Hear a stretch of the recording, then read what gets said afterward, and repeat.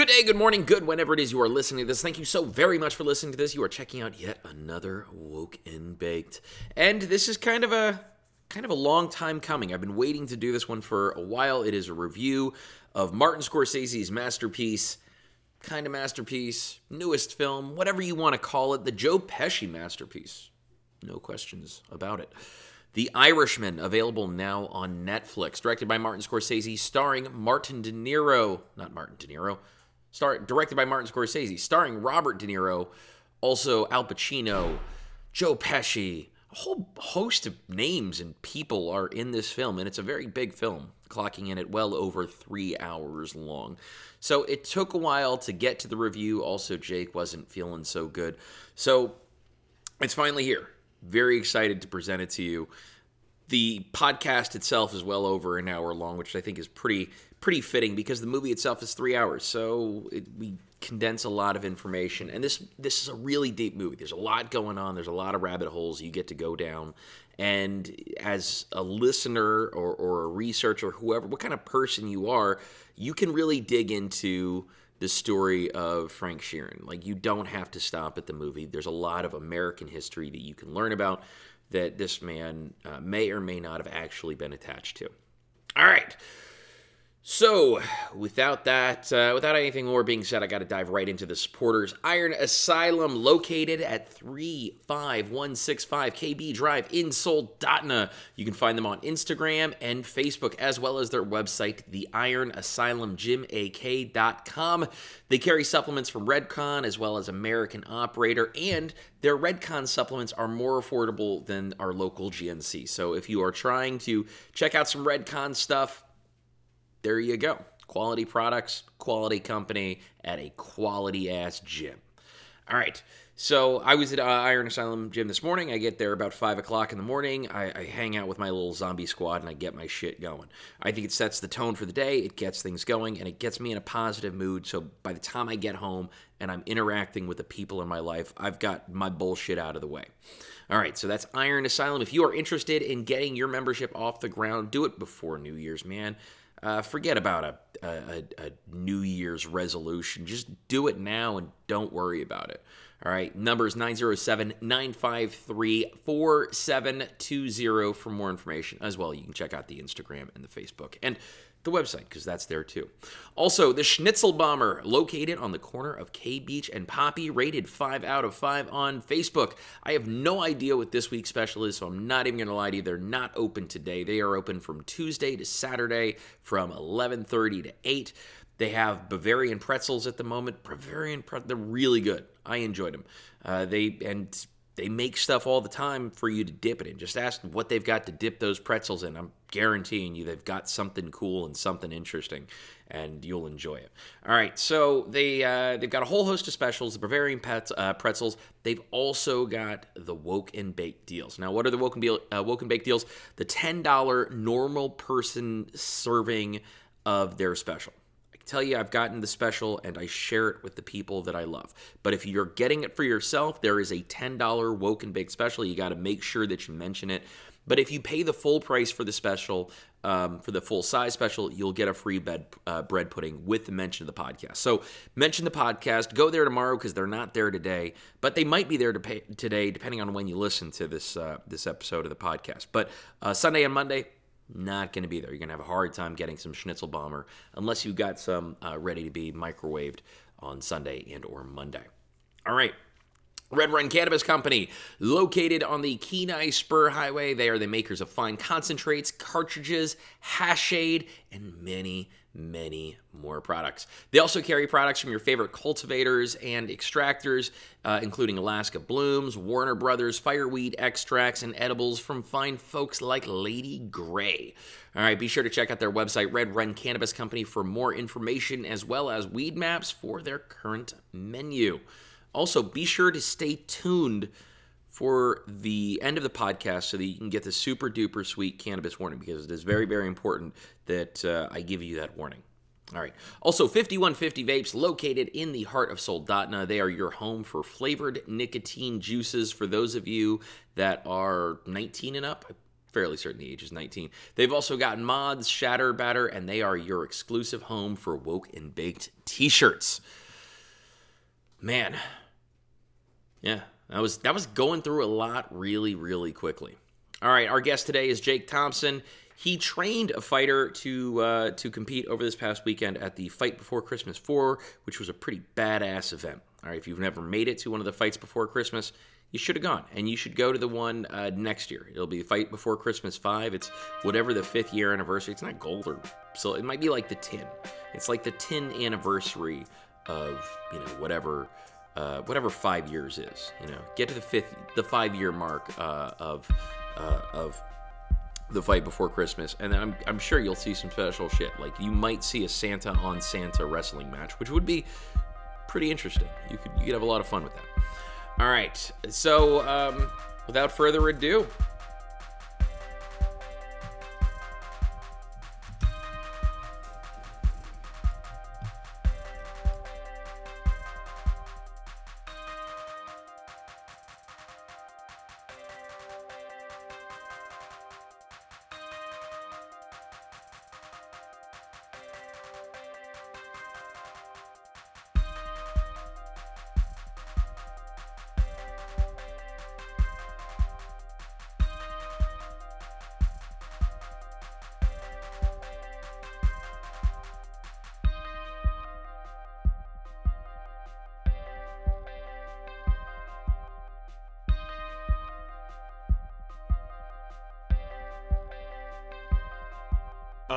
you were talking about ideas, like different inventions, and then like the comedians, and like for a comedian, like it feels like they have to come up with an invention as far as like their next special, or just a bit of comedy.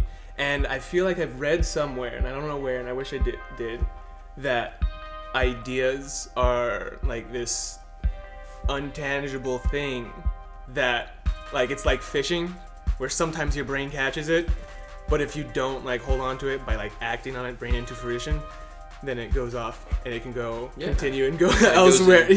Even though it's like 95% of my day. Yeah. Just it's catch and release, man. Yeah. It's catch and release.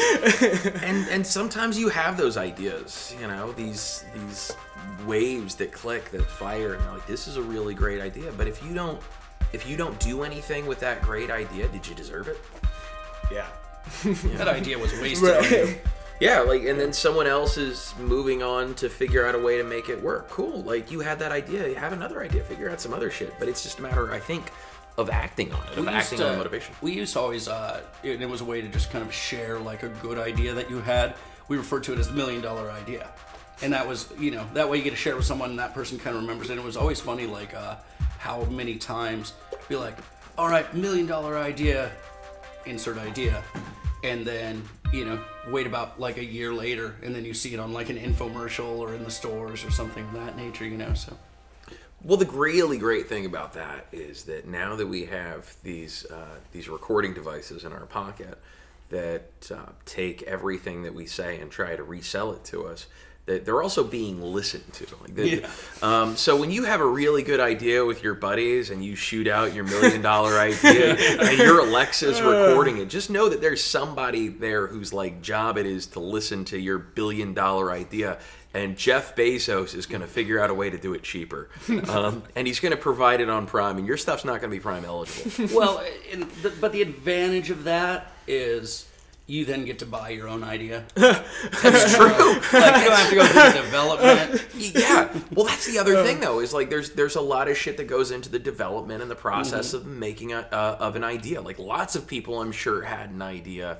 And this brings us to our topic of today, to make a movie about Frank the Irishman Sheeran, a man who is reputed to have been a hitman for the Buffalino crime family, a man who takes credit for shooting Jimmy Hoffa, and the subject of the Netflix film The Irishman, directed by Martin Scorsese, starring Robert De Niro, also starring Al Pacino, also starring Joe Pesci, and Harvey Keitel, and a barely recognizable at the very end rap nerd cameo, Action Bronson. Now, you may not be familiar with Action Bronson. However, Action Bronson is the star of Watching Ancient Aliens with Action Bronson on the Vice Network. He's also the author of a new cookbook. I don't want to get the name screwed up. Fuck, That's Delicious.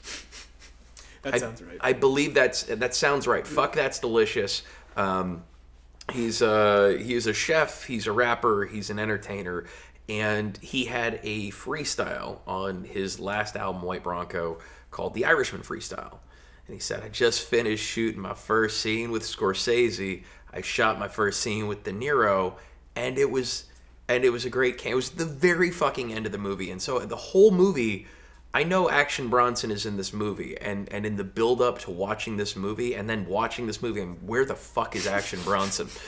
And then I finally get to see Action Bronson, and I'm like, this is cool. I'm glad I got to share this experience with Jake Thompson. Yeah. I feel like we'd be remiss not to mention who I believe was the real star of the show, Ray Romano. You've said that to me multiple times in text, and you use the term Oscar-worthy. Like, that's the universe we live in. That's an Oscar-worthy performance. And I think it's right. I went back, I watched the movie twice, and I thought that there's a reason everybody loved Raymond. Yes. Yes, and that was because he was awesome in that movie. I don't think he's done any character of this nature before. I think he's always done he's always just been Ray Romano or Raymond. But the comedian or the jokey funny guy or whatnot, and you, like, from the get-go, like, first second I see him, I'm like, oh, this is gonna be a disaster, and then he's like won me over almost instantly.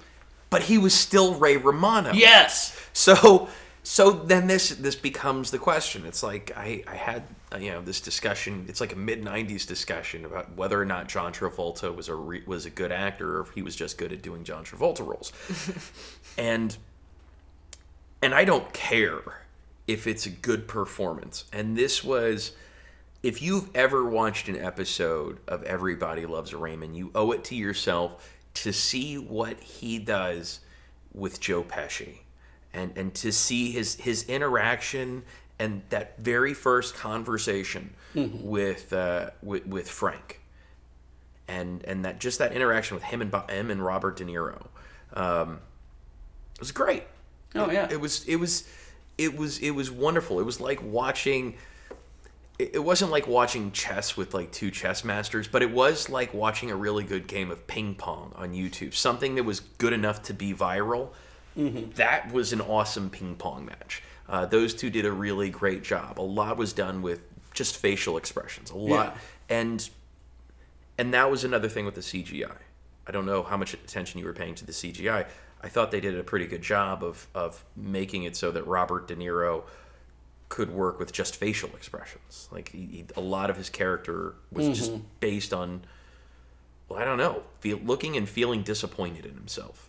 Like, the whole movie, I felt like he was disappointed in the decisions he was making. Like, he was disappointed in himself. He just always had that Robert De Niro face. Yeah. Makes that the gas. I love face. that you're making faces on a podcast. Yeah. You know what I love is we now have the capability to do video. So we're going to start doing these with video, so that I can make the faces. But it's the Robert De Niro old guy face. Yeah. So, what are your thoughts on Robert De Niro and the old guy face, and actually Robert De Niro in this role? Oh, I think Robert De Niro was probably, and weird thing to say, was probably the weakest link in this setup. Not wrong. I think he spent a lot of time just doing like, hey, here's I call it the Robert De Niro face, the same expressions you would see if he was doing, say, an interview with Conan O'Brien. And it's like, show me a tough guy. Oh, this is what a tough guy looks like. And that was kind of it. Give me a second. I got to move the mic, and I want to be able to get your pickup a little bit better. I can move too, but we'll figure this out. We're a team. Yeah. Yes. All right. So you can't cut out the part where you hear this moving around. That's going to stay in the final cut. Yeah, of course. Yeah, I might add. I might actually put some effects on it and give it like a rubber bassy sound. So if someone's listening in their car and it's cranked up, it's just going to be a weird, cool rhythm. Just record it and periodically place it in different parts of the... Boom, boom, boom, boom, boom, boom. Now, De Niro has that...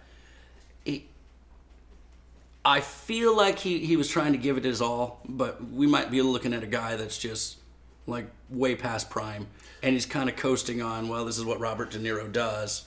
I'm going to be Robert De Niro, and you guys can just build the role kind of around me. I think that if you had Robert De Niro in the early 90s, if I didn't feel like he was playing the same character that he was playing in Goodfellas. Like a younger Robert De Niro would have been much more believable in this. But Robert De Niro is a dude who hasn't done himself a great deal of service over the last 10 years or so. When you start looking at his performance, I think that this was an opportunity for him to put in a really solid performance. But you're right. I think he was the weakest link in the movie. I'm grateful the movie got made. Yes. Pesci was great. Oh my gosh. Pesci was incredible. In fact, there's one scene, and I have no idea if this was a Scorsese thing, if this was a Pesci thing, if this was just written in, or if this was completely improvised. Are you going to spoiler alert it? No. No, I don't believe so. I don't believe this is a spoiler alert. The movie's been out for a while. Yeah, but there is there's a moment where De Niro's about to get on a plane, and Pesci and him are sitting in a car. And right before he's about to exit the car, Pesci says, "Give me your sunglasses." Totally random. Like, doesn't lean into the story in any sort of, way. It's not, it's like, if he didn't take his sunglasses, there'd be a totally different ending here. JFK would be alive, and... Yeah. So what do you think was the point of taking the sunglasses? I couldn't figure it out. And I at first I was just like, that's weird. That kind of threw me out of the role for a second, or, almost like breaking the fourth wall in a way. I don't know. Is it one of those like prove a point things? Like he might have said, might as well have said, "Now touch my dick." Yeah. Like let me take away this piece of comfort. Unless you're there to. He was there in that role. Fucking no spoiler alert, man. The movie's been out for like a month. He was there. Plug your ears. He was there to kill Jimmy Hoffa, right? And that's why we're all watching. That's why he's getting on the plane. That's the reason this movie was fucking made, because this guy claimed he killed Jimmy Hoffa. So he was getting on a plane to help kill his friend, someone that he's known for many years now. I don't know. I think that maybe he would have felt remiss. Maybe Jimmy would have known something was off if he had the sunglasses on. If he wasn't there in his most, I don't know. I'm curious about that. Yeah, it was such an interesting thing. And then when he arrives back on the from the plane and meets back up with Joe Pesci, who hasn't left the airport, Joe Pesci first thing hands him back his sunglasses, and it was like that little attention to detail was just, I don't know if that, I want to know what, it was probably some gaffer was like, hey, it'd be funny if you grabbed his sunglasses. Who knows what it was, or if it was like Scorsese. It's like, if you don't do this, we're not going to make this film. It seems like there's a bunch of different reasons, and maybe that's one of those things that we should have looked into, like why the sunglasses.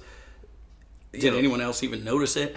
I did. Yeah. I did, and I wondered to myself, what's the point of the sunglasses? Why did he give him the sunglasses?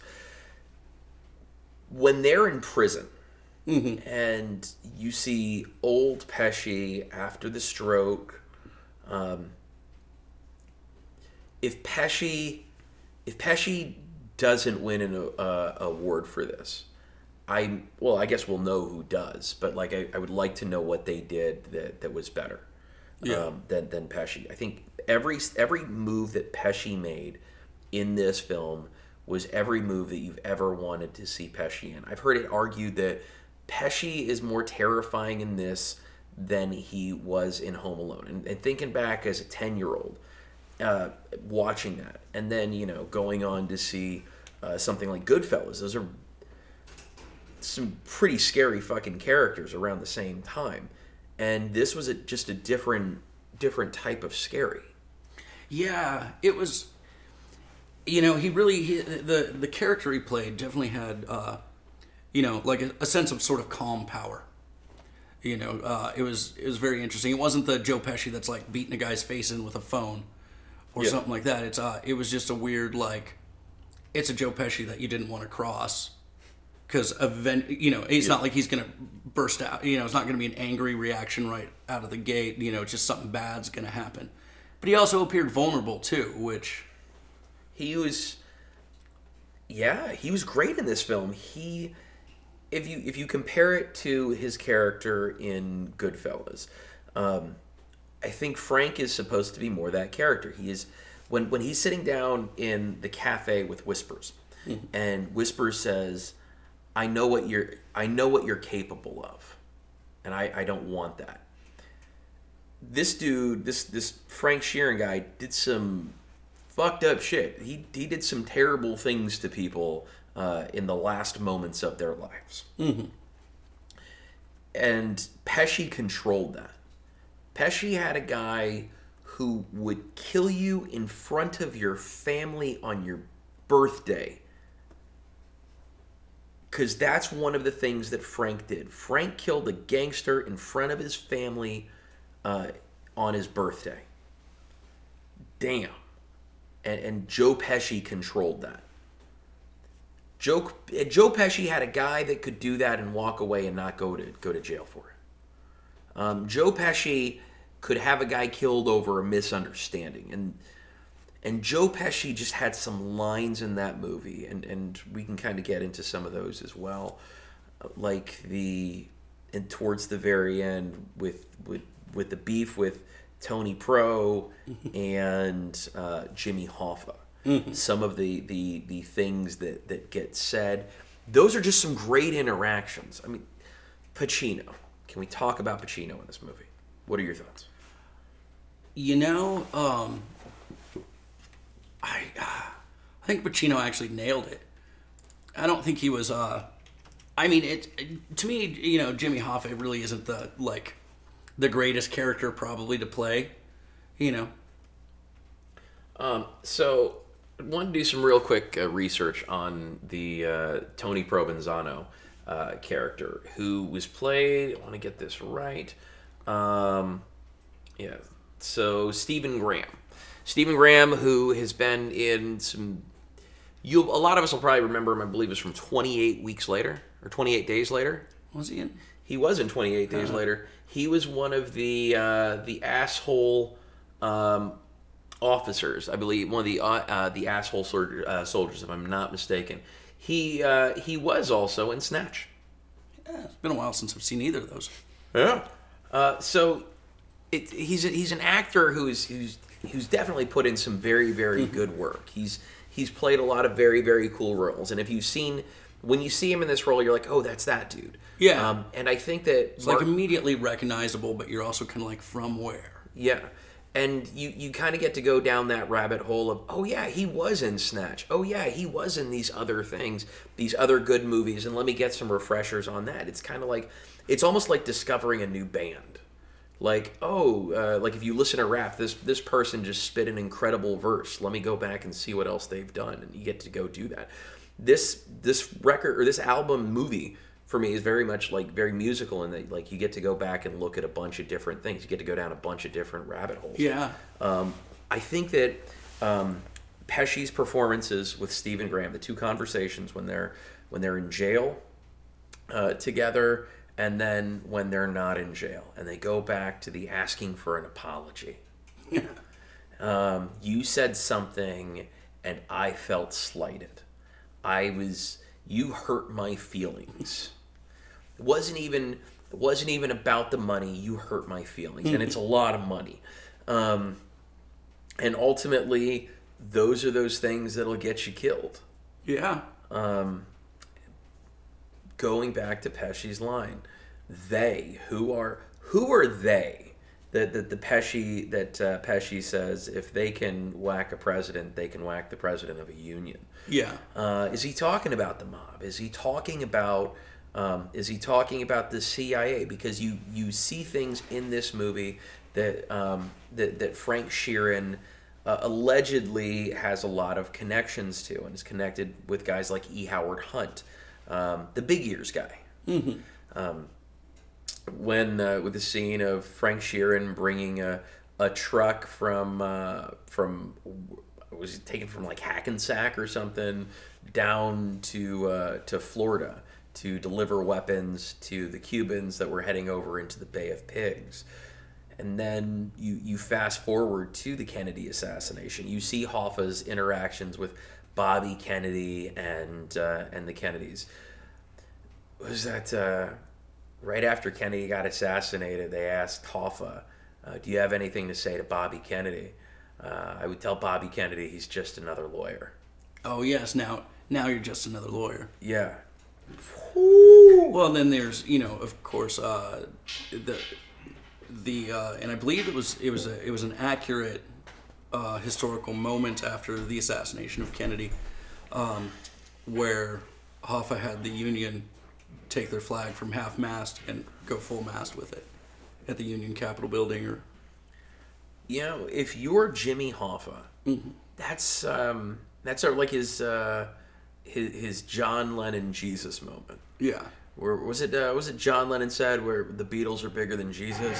I believe so. Something to that effect. And they were tearing up their records in the street, setting fire to their picture books and the like. But we're in a sense like Hoffa was that big. Hoffa was getting in arguments with the president's brother in front of the world like he didn't give a shit. And he said at the very end when Frank is given his award for like Man of the Year from the Teamster Union, ultimately it's my life. Hoffa knew like every decision that he made was his decision, and he had to know at the very end that it was his decisions that were going to get him killed. Whether or not like that was a fate that he accepted, that ultimately that is the fate. Now, I've done a little bit of research into the after story. Now there's some mobsters. I believe the guy's name is Michael Franchese. He's done some Vlad TV interviews, but he says pretty adamantly that Frank definitely did not do the Hoffa job. He knows who did, and that person is still alive, which rules out Sally Bugs. And then it clearly would rule out Frank because neither of those two gentlemen are still with us. Yes. So if that's the case, do you think that this is a story from an old man making his kind of last will and testament / mark on the world, or is this Frank being loyal to the end and trying to take the rap as a dead man, to sort of take the stench off of other people? Because Michael Franchese, and I could be 100% wrong with the pronunciation of the name, but he says that Hoffa wasn't burned, he wasn't cremated, and that his body was buried someplace wet. I do remember hearing that. I try to find motive here. What would be Frank's motive? I don't know. Old guy, alone, family's done with him. Which and that was to me seemed like the real story in The Irishman was actually more or less it seemed to be sort of this guy's confession about how he this big long life that he lives, how he ends up essentially alone, and it's all the spoiler alert, I guess we're about but all there in that last scene where he's showing the picture of Jimmy Hoffa to the nurse, and no idea who it is. So it was like all of this that he did that ran off his family, his kids, and all that, and everything he'd done and given up, like, doesn't even matter anymore. And then here's a Scorsese moment, and then as they just slowly kind of exit out of his room with the camera, and you see like this old helpless guy by himself, and none of it really mattered in the end. So part of me wonders, all right, maybe here's a guy, some of it's probably true, some of it's not true, obviously has ties, maybe he makes up, puts together a story based on stories he's heard before, try to get, You know, get a writer to come in and pay attention to a story, get a book out there, maybe get a little love. Maybe. You know. Maybe, I don't know. There's the film has a lot of questions. Let's talk about some of those things that sort of chased his family off. There was a scene where Frank gives a vicious beating to a grocer because the grocer shoved his little girl. Yeah. There are two completely different 70-year-old men, two completely different types of 70-year-old men in the world. There's Robert De Niro, 70-something-year-old men, and then there's Sylvester Stallone, 70-year-old men. I really feel like I would have loved to have seen this movie with Stallone as that character. I think Stallone's probably a better actor. Even if Stallone just plays fucking Rocky at this point, if he plays, or let's say he taps into his old man Rambo. Yeah. Like he's still, I think, when it comes down to it, he's a better actor because he's played different roles. Robert De Niro has mostly played the same role. When he was in Ronin, or when he was in, or even in Goodfellas, he's playing a variation of what he did really well in Taxi Driver and a couple of other films. Even in Meet the Fockers. He's still, I will say it's a variant on the classical De Niro role, but he's still 90% of the time is being what Robert De Niro. So Bees. So then you throw in someone who's made a career in over the last 15 years of beating the dog shit out of people, like Stallone. Let's remember, he had the Contender series, dude. Mm-hmm. Like he's clearly all about physical activity, and I get it. Frank Sheeran was a bigger guy, and so maybe you want someone like that. But you know what? You can throw a fat suit on Stallone and still have a better movie. Yeah.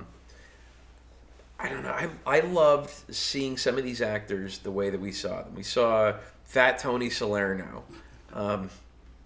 You see so many people in different tie-ins. You see the Kennedy assassination. It's a long fucking movie. Yeah. Oh my gosh, yeah. You're looking at like 3 hours, 20 minutes. You know, even longer if you're interrupted by your children or if you fall asleep 3 or 4 times. Yeah. And have to rewind it. Yeah. I mean, this is definitely not like, it's a pain in the ass to do it in one sitting. Like I would recommend it for people who like binge watching movies. Mm-hmm. 45 minutes. You take it in 45-minute increments, maybe the next day. If you want to do a little bit of research on it and some of these characters and the story, you can absolutely do that and get a refresher. It's like when you discover a new TV show that's kind of historically factual. Or based on something historical, like Vikings, that are based on quasi-historical events based on a historical period.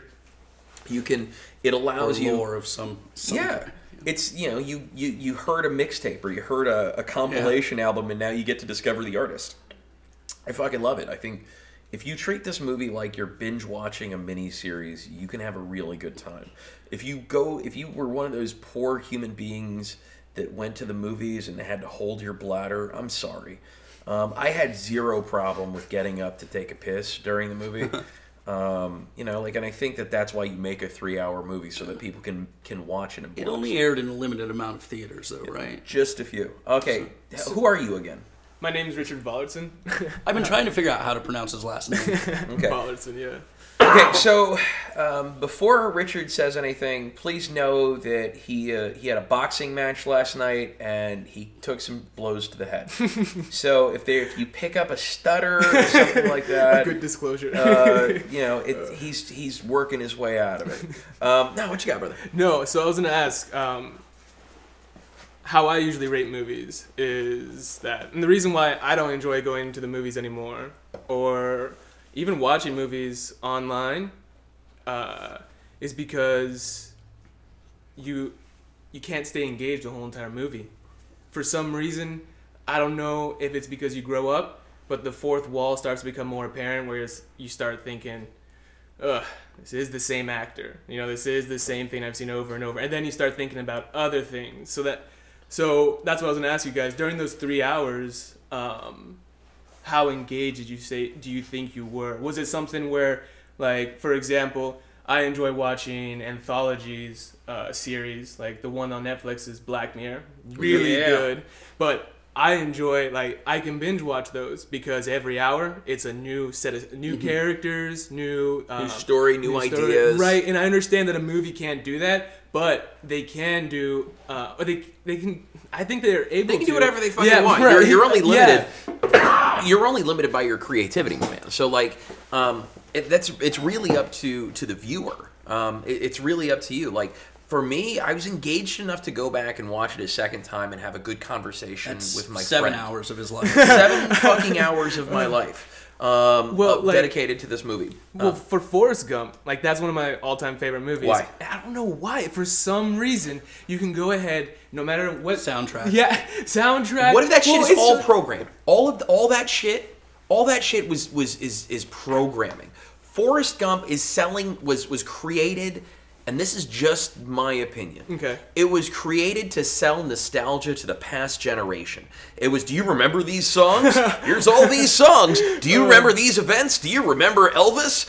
Do you remember this? Do you remember these good times, these bad times? See, that's the beautiful part about it, though, because I've come up with a concept for Forrest Gump 2.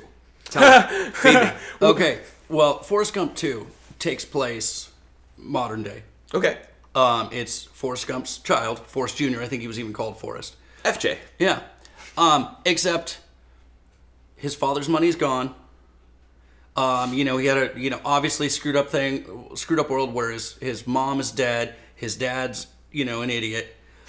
The money's gone. He's just like, he is going through like the squalor, the underground, the seedy like crack houses and, flop houses, and has a very, very drug problem. And the soundtrack to this is going to be like Nirvana and, whatnot. And it's just basically, it's going to be Forrest Gump 2. But instead of how like, look, I'm meeting the president, it's going to be he's running across every bad incident that happens over the period of like the 80s, 90s, 2000s. Oh shit, it turns out that, and here's the great thing about the way that this would work, is because it's going to work the same way that Forrest Gump worked. And that is the reimagining of history. Like, these things did or they didn't happen. But because you're selling it as a part of nostalgia, people are going to remember it like it did. Yeah. I remembered that. That makes, when you think about it, Elvis learning his shimmy from a crippled kid with one of those hip things makes a whole lot of sense. Because if there's anything that we learned from Public Enemy, is that there's nothing that Elvis did that wasn't stolen from someone who was less privileged than him. So I have a completely different opinion of Forrest Gump, and I think, and this is my theory, I think it's because of our age. Because whenever I watched it, I was pretty young. It's a historical documentary. Yeah, right. It's a historical documentary. These are kind of how he remembers things happen, because that's how they remembered him in Forrest Gump. But no, for me, so like I didn't have to worry about the nostalgia aspect. I didn't think about that until you brought that up. So, I can see that being a bit annoying because for me, I had no comprehension of what it was like, and so this is my first time getting it. I'm getting it through a movie, through a fictional character, and. But what I love about Forrest Gump so much is that it's this guy who he's honestly just trying to do good. Like, if you think about it, like the very fact that he doesn't get screwed over more often completely surprises me, because what he does is that he's just wanting to go ahead and live life, but almost on simple terms, where he doesn't seem to follow like a whole bunch of different other rules. He's just, because he's stupid is a stupid does. right, Cue simple right. man. And like, I mean, even for like whenever he went to Vietnam and he went back and rescued all those guys, and he didn't even like second guess, which I guess that's what you would do in the military, but whenever he got the medal, his medals and all those sort of things, he was kind of very much not even like, oh, well, that's cool, I guess. He doesn't really, he didn't. Doesn't appreciate the gravity of what he did. And I think that film. Do you get into conspiracy theories? Oh yeah. Okay, I'm glad, dude. I'm glad you're sitting there. Are you familiar with the concept of deep fake? No, deep face. Deep fake. Okay. Deep fake is where perfect example is the Instagram video of putting Ron Swanson's face on everyone from, not Family Matters. They put Mike Tyson on everyone from Family Matters. But they put Ron Swanson on everyone from Full House. Okay. Okay, have you seen that? Are you familiar with it? Is this the one where they can go ahead and make? Yeah, put someone else's face Okay. on, put a different actor in a completely different movie. Like they put Pacino in it was like a trailer for Taxi Driver, and it was like Scarface Pacino as that character, Travis Bickle. Fucking awesome. So that film used one of the first examples of what went on to be called deepfake. Deepfake is when they put him in the scene with John Kennedy, and they used it. They had used it previously in a Clint Eastwood movie where he was one of Kennedy's security Speaking guards. of old guys that can kick ass. Yes, you make a very good point. We'll go back to that. Yeah, De Niro as the old guy. So with the case of like these films create a technology so that we can sort of change our memory of things that have happened, historical events, because now these historical events, they just kind of bleed into what actually happened because we associate them with things like the Forrest Gump movie, like In the Line of Fire, where Eastwood was the Secret Service guy. Yeah. We kind of confuse that. But then you also end up where that very same technology, and this is where it gets crazy, can very easily be used to convict innocent people of crimes that they never once committed, or put people in places that they never were, because it's a technology that's becoming more and more prevalent. Now, we'd be able to see if Jake or I were smart enough to make a deep fake where you could put someone in a bad place. Smart people could very easily figure out that we made that. But a lot of those technologies that people have existed for 20, almost 30 years, before they got to Hollywood, that technology probably existed for a good 5 or 6 years inside of some sort of a government workshop. But we're going to get to a place where very soon innocent people are going to be convicted of crimes they didn't do. People that were assassinated weren't actually fucking assassinated and have moved on to do other things in life. And so, Maybe they didn't hang themselves in prison. Maybe they didn't hang themselves in prison. Because those photos of Buddy Boy coming out look a little bit sketchy. So, and I got to go back to this though. Like I don't think that Buddy Boy killed himself, but. And by Buddy Boy, I mean Epstein. I don't mean to make like that's the homie. Like, my name's Bill, but it ain't Clinton. Yeah. But, so, I don't know.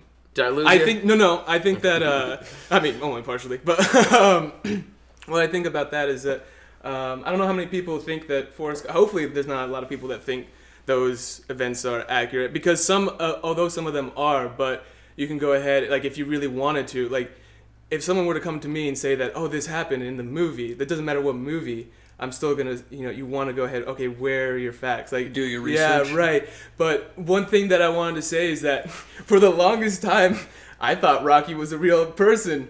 Like Rocky was based on a real person.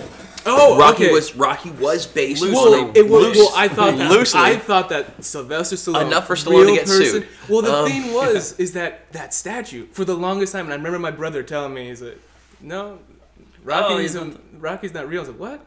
There's a statue. And he's like, no, that's just for the movie because it was such a great movie.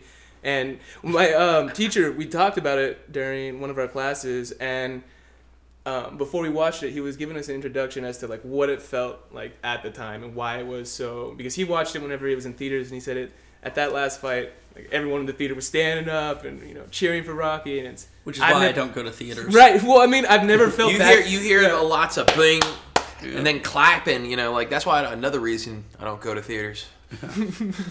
No, it's I think there's certain there's certain fictions that you should just accept as real, like, you know, Rocky should just be real. Yeah, Like, that's it'd just be one of so those- much easier. It would be so much. It would be a better world if it was. Like Yeah. it would be better than the actual some of the actual things that happen. Oh, I would just love that you could, you know, you legit could potentially beat the undefeated, undisputed heavyweight champion of the world with zero defense. Yeah.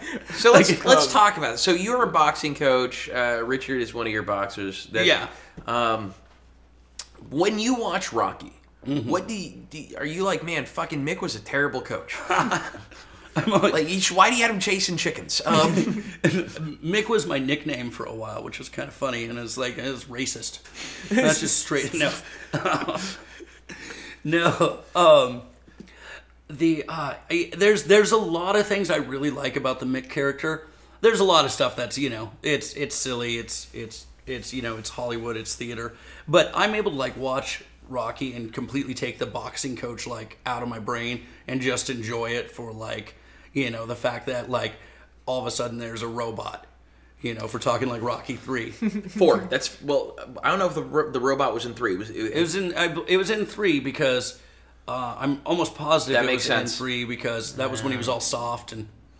Fuck yeah, you're right. Yeah. Clubber Lang was out there really like taking on the top guys. Clubber was a bad dude, man. You know, there should have been a second fight.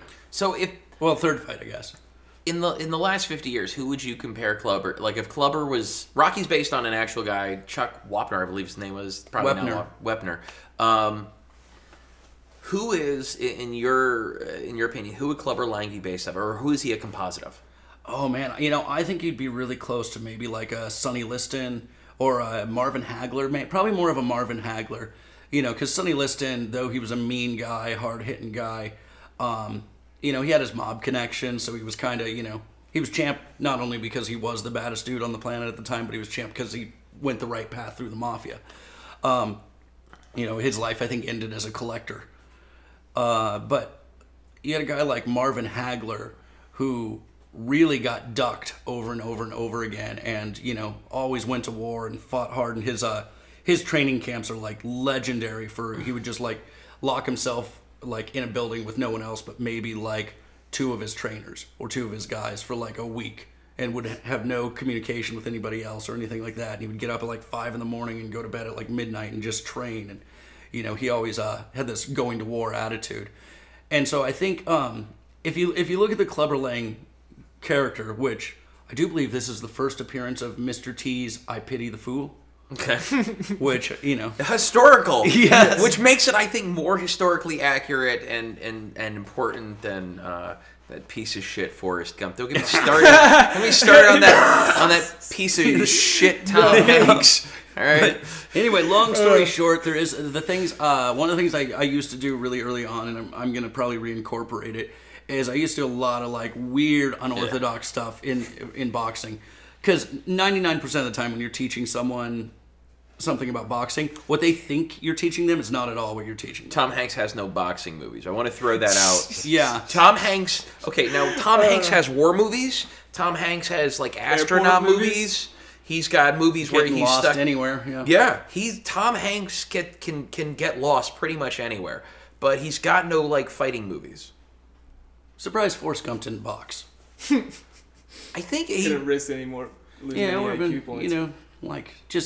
you know, just on the amateur level. yeah, like You know, goes the Olympics. yeah, and then he moves on to something else. I met a man named Cassius when I was in training for the Olympics. He taught me how to be a better person and how to love with my heart forward. But so back to Forrest Gump, there was I want to say it was a Reddit post or maybe it was on Tumblr, but it was talking about how at the end of the movie, whenever he realizes that he has a son, he asks Forrest Gump too. right. Which fucking way? So we'll go to Forrest Gump 2 in a minute. Finish your thought. But he says he asks Jenny if he's like me, and so what they said in there was that after all that time he realized that he was at a disadvantage, that the world was very confusing, he didn't know what was going on, and he didn't want that for his son. And so for him to have that Self-awareness. After he's lived a wonderful life, right, where he's met the president and was a star football player and has all this money from Apple, doesn't want that for his son. Which is Forrest Gump too. Yeah. Well, yeah. Well, that would be good because usually what happens whenever like people are left a lot of money and like no restriction, whatsoever, sometimes they fall into bad things. Jenny was an addict. We know that genetically, we know that's there. That's a distinct possibility. So, but let's go back even further with this. So, what are some of the events that you would have FJ at in the 80s and 90s? Let's stick with the 90s because I'm. Well, let's think. We're gonna have to. Well, first off, I do believe he was considered extra. Like he was supposed to be hyper intelligent. Okay. So he's already, and probably very creative. So he's already gonna have probably a little, teetering on the edge of maybe like schizophrenia or just that creative depression that many artists have. He prevents Y2K. How about that? Everyone thought it was. Now he would have been there though. Yeah, he would have been somewhere for Y2K, but probably wherever Limp Bizkit was playing. Well, actually, that was one of the things I was going to say. He would have to accidentally incite the Woodstock riot. Oh shit! And I think he probably at some point because he robbed a bank or robbed a liquor store. He tried to smoke a doobie in the Porta-John, and it accidentally set fire to some toilet paper, and then that's how they started the fires at Woodstock. Now, where was he when he found out about Kurt Cobain? Well, I was just getting to that, actually. This is what I was actually just getting ready to say was, because times are tough, he's an addict, he blew all of his dad's money,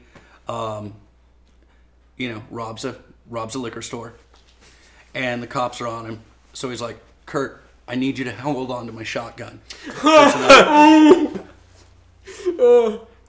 Man, do you want to?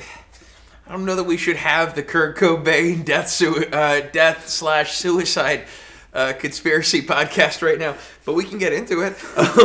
Actually, I was gonna roll back to like the point he tried to make or his original question like 25 minutes ago, but we're gonna do revisionist history. Okay, there's gonna be a flashback scene where Forrest Sr. is holding mitts for young karate striking Forrest 2. Yeah. And so that's going to turn into him talking to a Gracie and saying, "What if we just put everything together and let them fight it out?" And that's how they come up with the Gracie challenge. Or this develops his love for the striking arts. Yeah. And now, check it out now. Now, as it turns out, Forrest is in Las Vegas in '96 for a Tyson fight. And he gets to observe Tupac's fight in the casino. And then a little bit later on the strip, he's there for the Tupac assassination. Murder. Let's call it a murder. It's not an assassination. It's pretty well documented that one was probably very well gang related. I wouldn't call it necessarily an assassination, but he's there for the murder of Tupac. So he sees this. So that's where he's at for some of that 90s stuff. Or it was a group of people he slighted earlier that were actually aiming for him, missed, and hit Tupac. Oh, shit. Yeah. FG2. FG8. Man, Junior's an idiot. Junior's always at the... Unlike his dad, who seemed to be at the best possible place in the best possible time. Well, the worst doing part... the best possible thing. The worst part about it was, his artwork sold for tons of money. He was in a very successful band at one point. Everything was going good, and he just blew it. And no matter what he does, he can't. Goes through life just unknowingly, like just inciting all these bad things to happen. A feel-good movie, like like a reverse feel-good movie. Yeah. Well, I mean, at the end maybe. But have you seen The Perfect Gift? It's like Requiem for a Dream. Dude, that one's a good one. That one's a good one. Don't get me started on that one. So, boxing coach. Yeah. Do you have a favorite martial arts or fighting or boxing movie? Like, is it like, man, Cyborg from Jean-Claude? That is my favorite martial arts movie of No all retreat, time. no surrender. You know what? Like, Eric Roberts was in No Retreat, No Surrender, and there was a cameo from a guy that played the ghost of Bruce Lee. Yeah. You can't not have that. And I believe also Jean-Claude Van Damme was in No Yes. Retreat, No Surrender. He played, I believe, a Russian. Yeah. One of those 80s movies where we're fighting Russians. Like, when it comes to the Cold War, like, we kicked their ass in all the films. Every single one of them. So, allegedly, and I haven't done a whole lot of research into this, there is a conspiracy that we were behind Chernobyl. Oh. Possibly. So, hear me out. And when I say we, I mean the United States. My thinking is that if that's the case, it's probably more the conspiracy is largely among like big energy that saw nuclear energy as a threat to the affordability Are and they a threat the to their they? monopoly. They, in that case, they would be the they. So would did Russia do 3 Mile Island? Not necessarily Russia, but Probably. but GE. there's a big energy conglomerate that would be opposed to something like free and attainable or low cost energy that's more affordable and generally speaking more safer than what we've currently got, because it would upset their monopoly. So that's why you see it's very rare that movies come out where they actually address industries destroying people, and it only normally happens 50 years after that person's dead. Like, Well, there's Tucker, A Man in His Dream, the guy that designed Yeah. a better car. The fucking the industry, the auto industry, crushed that man's life. Well, I think it's I want to say it's not from 1984, but maybe it's from 1984. But I can't remember who exactly said it. Maybe it was Orwell. But it takes 3 generations to revise history, because you have to hit a point where there's no one alive that currently remembers that could have been there, and then there's no one that could be there. Then the next stage is no one could be alive in the same amount of time of having known someone who was alive during that time. So if you change the history on that 3rd step, where no one's alive at the time anyone alive could have known someone from that time, you can just change history to whatever you want. Absolutely, and I think that There's something ridiculous, like 90 years, something simple. so. I've had the opportunity to see Jojo Rabbit recently. Saw it in Anchorage, and it was one of those. It was a film that was attacked because it portrayed Nazis in a good light, as being like less than absolutely horrific and evil, and it recommend the movie. Some of them went home to their wives at the end of the night. You know, and there were gay Nazis, and there were all kinds of Nazis that maybe didn't necessarily believe in the Ball cause. with their children, just trying to get through their lives in a crazy place. trying not to get killed. Yeah. And so that film is kind of just as much about that, and that it's just as much about Germans who died fighting an evil system. But going back to the original question, what was your favorite sporting movie? What about Warrior? With Joel Egerton and Tom Hardy. What are your thoughts on that flick? Oh man, don't even hardly remember it. I have to watch it again. Yeah, it's definitely one I think that's worth rewatching every once in a while. Trying to think Who's the old guy? Nick Nolte. Nick Nolte was great in that movie. That's what I remember. Like, Nick Nolte really liked audiobooks in that movie, and his fucking kid drove him nuts. I'm trying to think if I would go Rocky or Karate Kid, because I think it would have to be one of those two. Yeah, I think if Jaden we were Smith born was in awesome. 1980. It has to be. So here's my problem with the second one. Like, wasn't it kung fu that he was teaching? Yeah, him? yeah, it was supposed So to wasn't be it like karate? It Wing was Chun. Kung Fu Kid, Yeah. man. It was Kung Fu Kid. It's Jackie Chan. It's the Kung Fu Kid. Call it what it is. You have Pat Morita, bless his heart, no longer with us. No. Call it the Kung Fu. You got fucking Jackie Chan, dude. He was in Rumble in the Bronx, The Drunken Master. He's done some awesome thing, and his own stunts. Yeah. Shaolin Knights. That dude, Shanghai Nights. Shanghai Knights, thank you. Shaolin Knight sounds like a movie starring a guy that was like an outside member of a Wu-Tang Clan group, like a dude from Killa Army, which was like some subgroup of the Wu-Tang Clan. One of those dudes was in a Shaolin Knights movie. It just sounds like that. That's what Shaolin Knight sounds like. It sounds like something that someone shot on like Well, kind of like we're doing this podcast, like on a shoestring budget with what's available. Have you ever seen The Bulletproof Monk? No, That one is really good. no. And I know exactly what you're talking about, but I haven't. And that was, I want to say it wasn't Chow Yun-fat, was it? I don't know who. He was. No. Was it Jet Li? No. Don't think it was Jet Li. I don't know. We have the internet. I mean, yeah, but it is all the way And, over there. Sean William Scott. That was I really liked him in that one. And then what was the other movie that has Jackie Chan and Jet Li? The Forbidden Kingdom. Oh, I don't know. That one. Where I really were you liked when that you one. learned karate wasn't real? I don't want to talk about that. That's a tough one for everyone. That's like the Chow Yun-fat. it's like when you Nice. when you learn the tooth fairy isn't real. Thank you, IntroWeb. It's such a good movie. I mean, they should have ruined it with a second one, but they never did. I don't know why. Well, because it didn't make enough money the first time. That's kind of the way it works. If it made a lot of money, there would be a second one. So let's talk a little bit about Chow Yun-fat, Crouching Tiger, Hidden Dragon, The Replacement Killers, and Dragon Ball Evolution. Did not know that existed. He's got a long list of feature films, including The Killer. Nice. Yeah, a lot of really cool films with John Woo. John Woo, who, if you're not familiar with, makes like violent art movies. I was gonna say, if you're not familiar with John Woo, you're probably not really into this genre.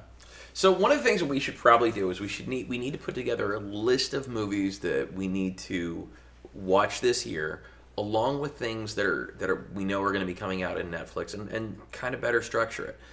Things that we know are coming to streaming services.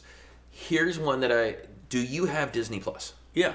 Okay, so I'm gonna have to get Disney Plus so that we can throw in at least a Disney movie a week, or an episode of some weird Disney show that got canceled in the 50s. Oh, that would be incredible. Yeah, the thing that bothers me about Disney Plus is like that 1960s Fantastic Four does not exist on there. Like there was a TV series, a cartoon, and there was lots of really cool Doctor Doom episodes. Because Doctor Doom's a fucking awesome character, and MF Doom's a really good rapper if you have a streaming service. You should go down that rabbit hole. We should do music as well. We definitely could.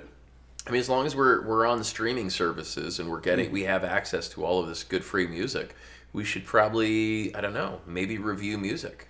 Seeing as we love music, we love movies, we have radio backgrounds, we should maybe talk about the good music that's out there. You know, that'd be a lot of good music. It'd be a great opportunity for those artists as well to, like, actually know someone's listening. Yeah, especially we can find like new artists that We should hit we should do something that has to have less views than our podcast. Ooh, so I got some music that I got a follower who doesn't have a lot of followers, but he's making beats and I like his shit. So we're gonna give that dude a quick solid shout out. Man. We'll get to that in a second. What is his name? Oh, DV Iron. DV Iron? DEVIN. Yeah, I just can't support him. I can't pronounce his name, but A Song for Bunny I really liked, and I'll play that one for you when we're done. I'll probably put a link for that into the in the show notes as well. So let's figure out. Well, real quick, I did want to roll back to like what started this whole Forrest Gump tangent. Was Richard originally said that he doesn't like to go to the movies because there's so many moments where like you just get sucked out of the movie, and whether or not The Irishman was one of these movies that like, you know, the fourth wall gets broken, not in the like the traditional like, you know, Al Pacino goes like, "Hey guys, hi, my name's Al." Yeah. No, but you guys having a good time? I will say there are so many moments in that movie, and it's De Niro that does it to you. Like the scene you had mentioned where he beats up the grocer. I'm glad we're talking about this because it goes back to two different types of 70-year-old men, and I would have loved to have seen Stallone in that beat the dog shit out of that guy. Or Eastwood. Oh fuck yeah! Because you made a big. Tell me about your Eastwood. Okay, so in this scene with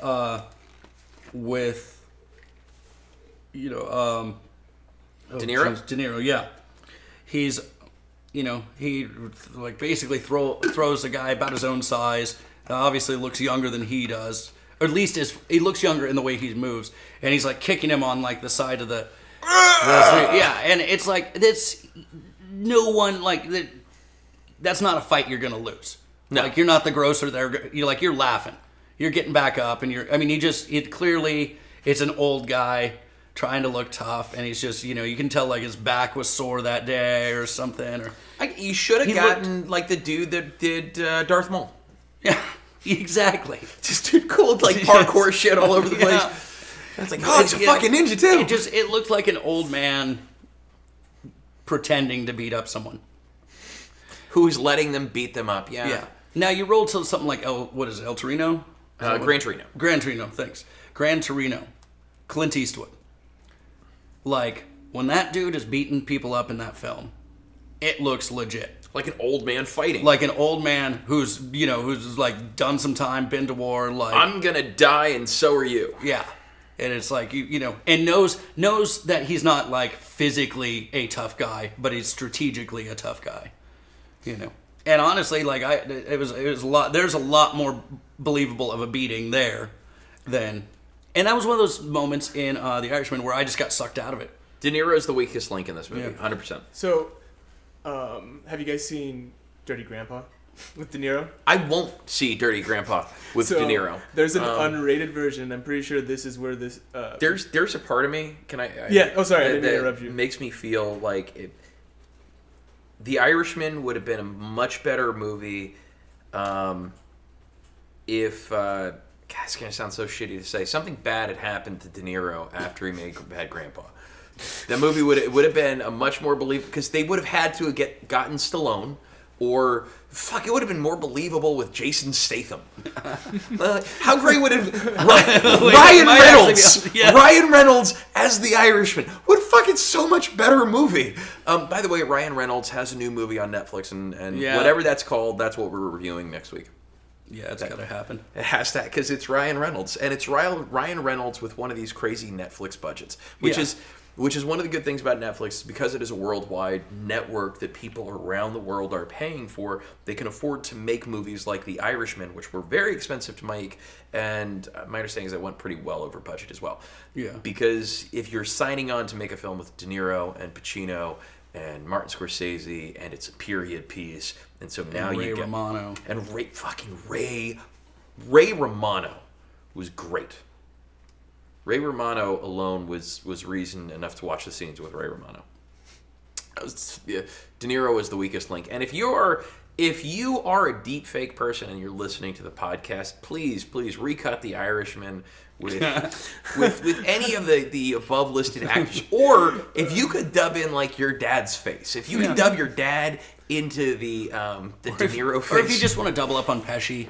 Oh shit! If you could throw Pesci from Goodfellas, like his face on, and so you make it so Pesci is like talking to himself. My God, it's the greatest movie ever.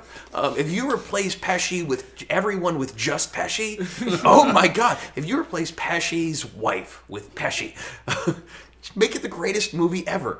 Joe Pesci in The Irishman. Joe Pesci as everybody. Be great. Be the greatest movie ever. Allegedly, and I'm going to have to find out how to get a copy of this, Topher Grace of That 70s Show recut episode 1 through 3 of the Star Wars movies into like a cohesive piece of cinema. And this exists out there. I'd really like to watch it. I do want to see that, because the guy from That 70s Show recut Star Wars, and apparently it's supposed to be okay. But this shit exists because pirates are awesome. And so, like, if you're one of those pirates at home that's like deep faking cool entertainment, yeah, give me The Irishman with like you know what, Ewan McGregor. but Ewan McGregor from like. Well, fuck, Ewan McGregor from anything. You can get him from that Winnie the Pooh movie. You can get Ewan McGregor from Star Wars. You can get Ewan McGregor from Trainspotting. You know what? That would probably be the one to get. I still haven't seen the sequel, but to Trainspotting. There was a sequel. Yeah, there's a Trainspotting sequel. It's like they're existing 20 years in the future. It's like still alive. Some of them. Great movie, by the way. Danny Boyle did that one as well, correct? I do not know. Shit. Again, the internet. Yeah, so what are we talking about next week? I love that we don't know the name of it, but the Ryan Reynolds film. Ryan Reynolds on Netflix film, yeah. And so what was the last thing we're looking up before we get out of here? Ryan Reynolds. I think it's called Take 6. No, something like that. Yeah. So, and are there any other films you want to throw in that we might try to sneak in this week? Oh, nothing I can think of off the top of my head. I'll find something though. All right. If you have any ideas, drop them in the comments, and we'll go from there. Richard, thank you very much, man. How do you feel today? I Honestly? feel pretty good. Yeah. Not as sore as I thought I was going to be. And yeah, everything. Well, usually as long as you don't hit the guy, it doesn't hurt too bad. Yeah. Okay, so Six Underground. 6 Underground. Six Underground is a movie. By the way, in your fight last night, you fought Alton Prince, and that was honestly the best Alton Prince that I'd ever seen. So congratulations. He's a veteran. He fought pretty defensively, especially like in the first round. He was doing a lot of things that I had never seen him do that well. I think he's been training, which is something you rarely see Alton do. And well. He trains in the ring. Yeah. So, I mean, fucking Alton Prince training can be a pretty scary thing because he's a guy who does have a lot of experience. And if he can use that, if he can combine his experience, like the things he's learned, the things that he's learned clearly don't work. He can connect some shit. He can put some things together. A smaller Alton Prince is not a bad thing. Joe Riggs fought at heavyweight. And then ended up fighting at like 155. So, and people go up and down all the time. BJ Penn was one of those guys, and Alton Prince, I think, is one of those guys that I think if he were to get around the 170 mark, 175-ish, I think he would be a force to be reckoned with. I think Alton Prince actually could do 170. He carries around a lot of body fat. I'm not like I'm insulting him. It's not like he doesn't know that he carries around a lot of extra weight. He took off 30 pounds for a reason. If he keeps taking off weight, if he keeps doing the things that he knows he's supposed to be doing, he'll be fine. Yeah. He's connecting those things and making them work. I've known Alton Prince for a couple of years. First time I saw him fight was Stephen Lawson about 4 years ago. I think it was the very first fight before Christmas. So Alton Prince is a guy that's been around for a while, man. And so when you see people who fought and lost, and you see them, but them getting better, like Alton Prince from last night, the one that you fought, would have beat the dog shit out of the one that fought Stephen Lawson. So, we're talking 4 years plus difference. But yeah, you fought the best Alton Prince that I've ever seen. And Alton Prince is a guy I would like to see at 170. And I want to see him compete as he gets there as well. I don't want him to just... I think that he's going to, as he lightens up, he's going to see more success against the heavier guys, and he's going to feel like his movement is coming together a lot better. I don't think there's a chance you're going to not see him compete. No, I think he's one of those guys that if he says I have 100 fights, I believe him. Yeah, because I've seen him fight at least 9 times. Yeah, and that's just in the last month. It's rare to find an event he's not at. Yeah, he's legitimately. If there's a fight going on, he's there. And I would like to see what a lighter Alton Prince does against Sean Whitmore. Because Sean Whitmore fought last night. It was a very short fight. Yeah. So we didn't get to see a whole lot from him, but I know he's dedicated to fighting again in May. So. What does a Sean Whitmore training, eating right, doing the things that he's supposed to do? Because I think Sean Whitmore at around 205 bodies a lot of people. Oh yeah. He just does it. No, he's an absolute beast of a man. So I want to see what that looks like. Keeps ducking me. What a turd. He's not ducking me. Yeah, he's calling me out. All that means is he wants to beat me up. And I don't doubt that he could. Here's the thing. Not only do I have no doubt that Sean Whitmore could beat the dog shit out of me and just smother me and fucking hurt me real bad. he's gonna be the person that sells the most tickets to the fight. Oh yeah. I sold $1,000 worth of tickets. And he worked for less than 30 seconds last night, and he probably sold a bunch of tickets. Oh yeah. He did well.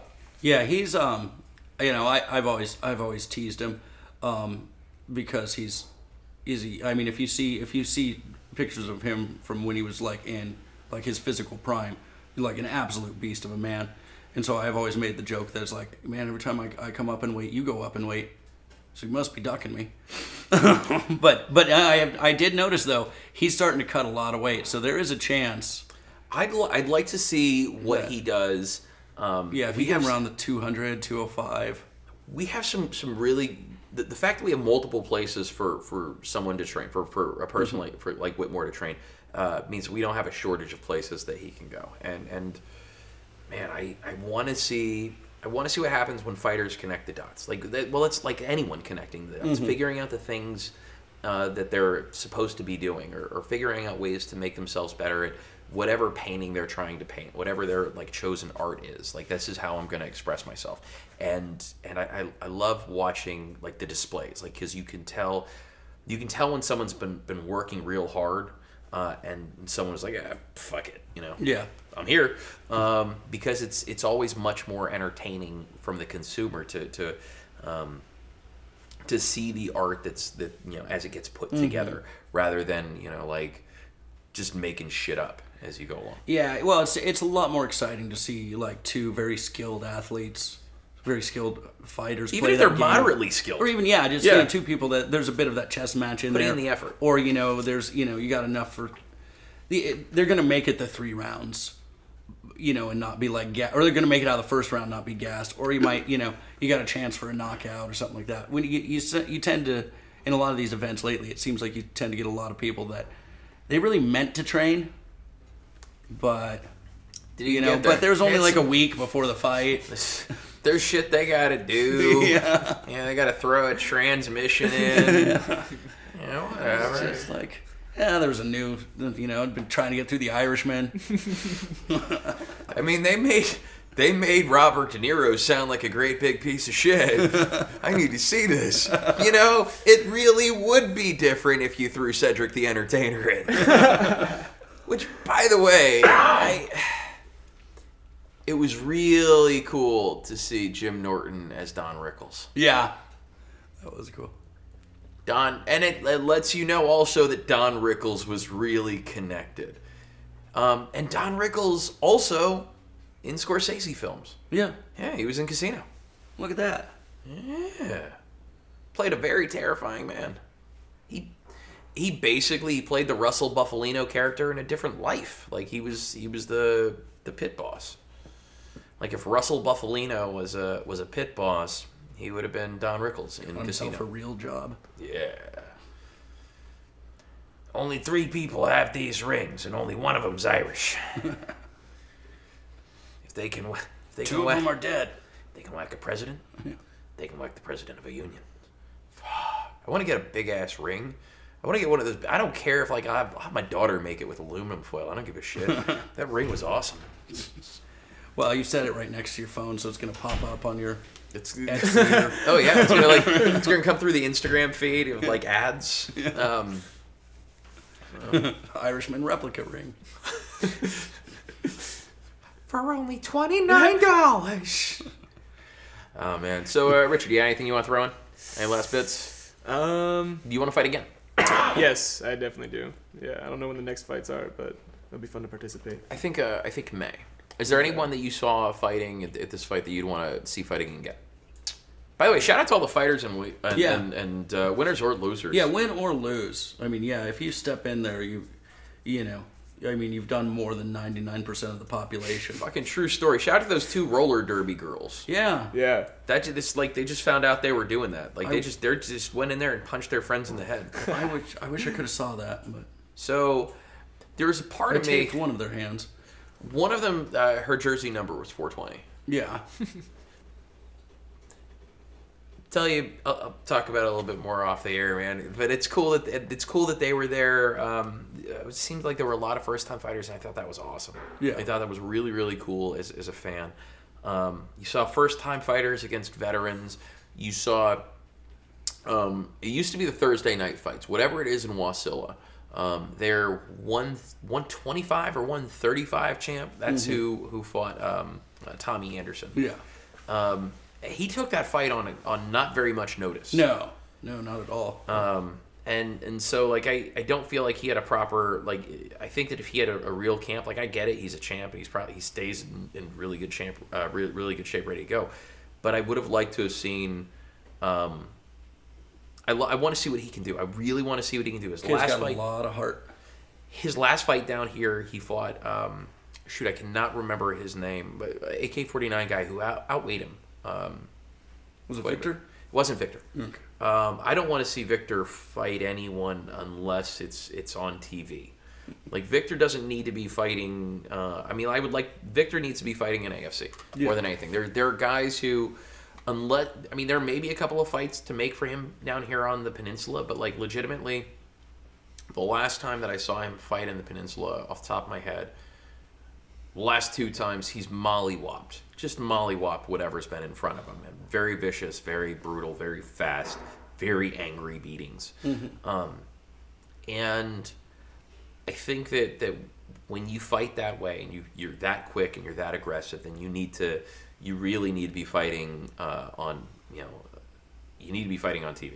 Those need to be in front of, like, more people than just a couple of folks in Soldotna. That should be on Fight Pass, and I should be able to go watch it again in 6 months. I should be able to, which Fight Pass is probably another streaming service I should probably dig myself into. I'm probably still paying for it even though I don't use it.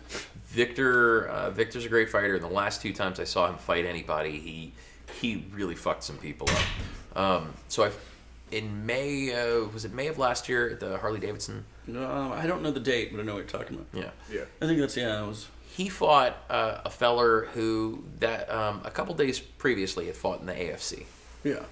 And then was having this event a couple days later in Soldotna. So, like, our event down here was absolutely in danger with this guy fighting 2 times in a week. Luckily, the guy that Victor fought won his fight in the AFC very quickly, didn't take damage, and was ready to go again. Then he fought Victor.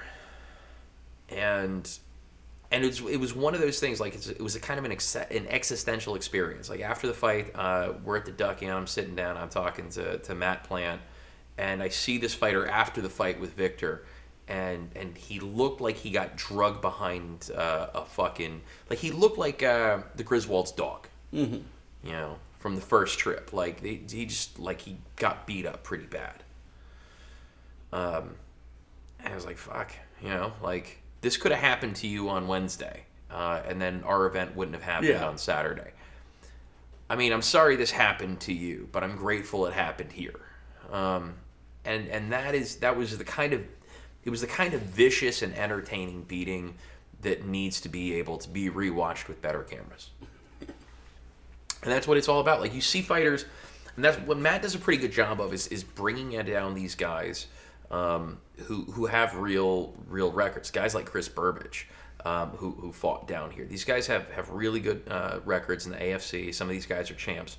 And Matt does a pretty good job of bringing them down here. I think that people who are fight fans don't necessarily understand, like, the talent, because Matt's paying them what they're getting in the AFC. A lot of these guys are getting what they'd be getting or more than if they were getting paid by the AFC.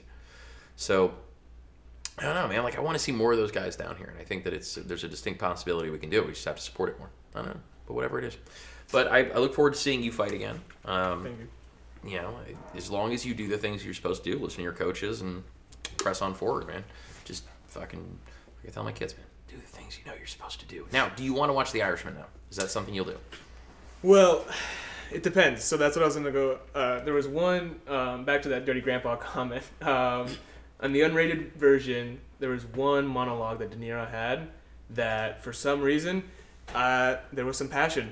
It was a hilarious monologue, somewhat serious, but I wish that I had more, or that I saw more of that intensity in the Joker, whenever he played the I mean, I guess it couldn't have been as much, but whenever he was the talk show host, it didn't really feel like. And so someone mentioned that the reason why he was in there was because it was a little nod of the hat to Taxi. To another Scorsese. Well, not just Taxi Driver. Okay, really? So there's a film called King of Comedy where De Niro plays a not funny stand-up comic who, if I understand correctly, because I haven't seen the film, he kidnaps a TV host. Yeah. So those characters, they all kind of come together, and they're all kind of nods to each other. But yeah, the Joker would not have looked like the Joker without films like Taxi Driver. That's 100% true. Without guys like Travis Bickle, who is a great cinematic character. Yeah, De Niro has those moments where you're like, well, he's a fucking incredible actor, and then there are moments where you're like, there's a reason that dude wasn't on The Sopranos, like because that's where all the good Italian actors were. They were all working on The Sopranos. Fucking Steve Buscemi was on The Sopranos. He did at least a season of The Sopranos. Really? Joey Pantoliano from The Matrix. Joey Pants, another season of The Sopranos. Fucking The Sopranos might have been the greatest TV show of all time. That or The Wire, I don't know. But it goes back to like streaming services and premium content. You get what you pay for. And that's why shit that they give to you on network TV sucks. And you have to watch commercials. To watch commercials. Shit sucks. It extra sucks. Yeah. You pay so you don't have to watch the stupid fucking dumbass commercials. Now, you still have to watch stupid dumbass commercials on HBO. However, for like $13 a month, I get HBO Go. Streaming service and chill, mother lovers. Gotta end on that. Yeah. All right. Drop down in the comments below. Let us know what you want to watch. Let us know what you want us to watch, and we will discuss it. All right, Richard, thank you so much for your time. Jake, I love you. Streaming service and chill. Streaming service and chill. It's coming. We're going to have T-shirts. Yeah? We're going to have T-shirts. They'll be cool. A little terrified by what design's going to be.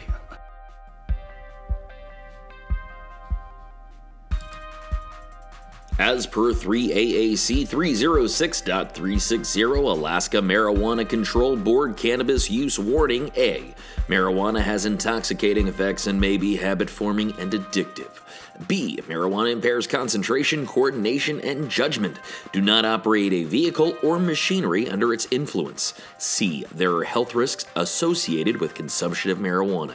D. For use by adults 21 and older, keep out of the reach of children. And E. Marijuana should not be used by women who are pregnant or breastfeeding. Red Run Cannabis Company, License 3A10056. Red Run Cannabis Cultivators, License 4A10052. Red Run Cannabis Cultivators, License 5A19372. 5455 Kenai Spur Highway, 12156 Kenai Spur Highway, Kenai, Alaska 99611.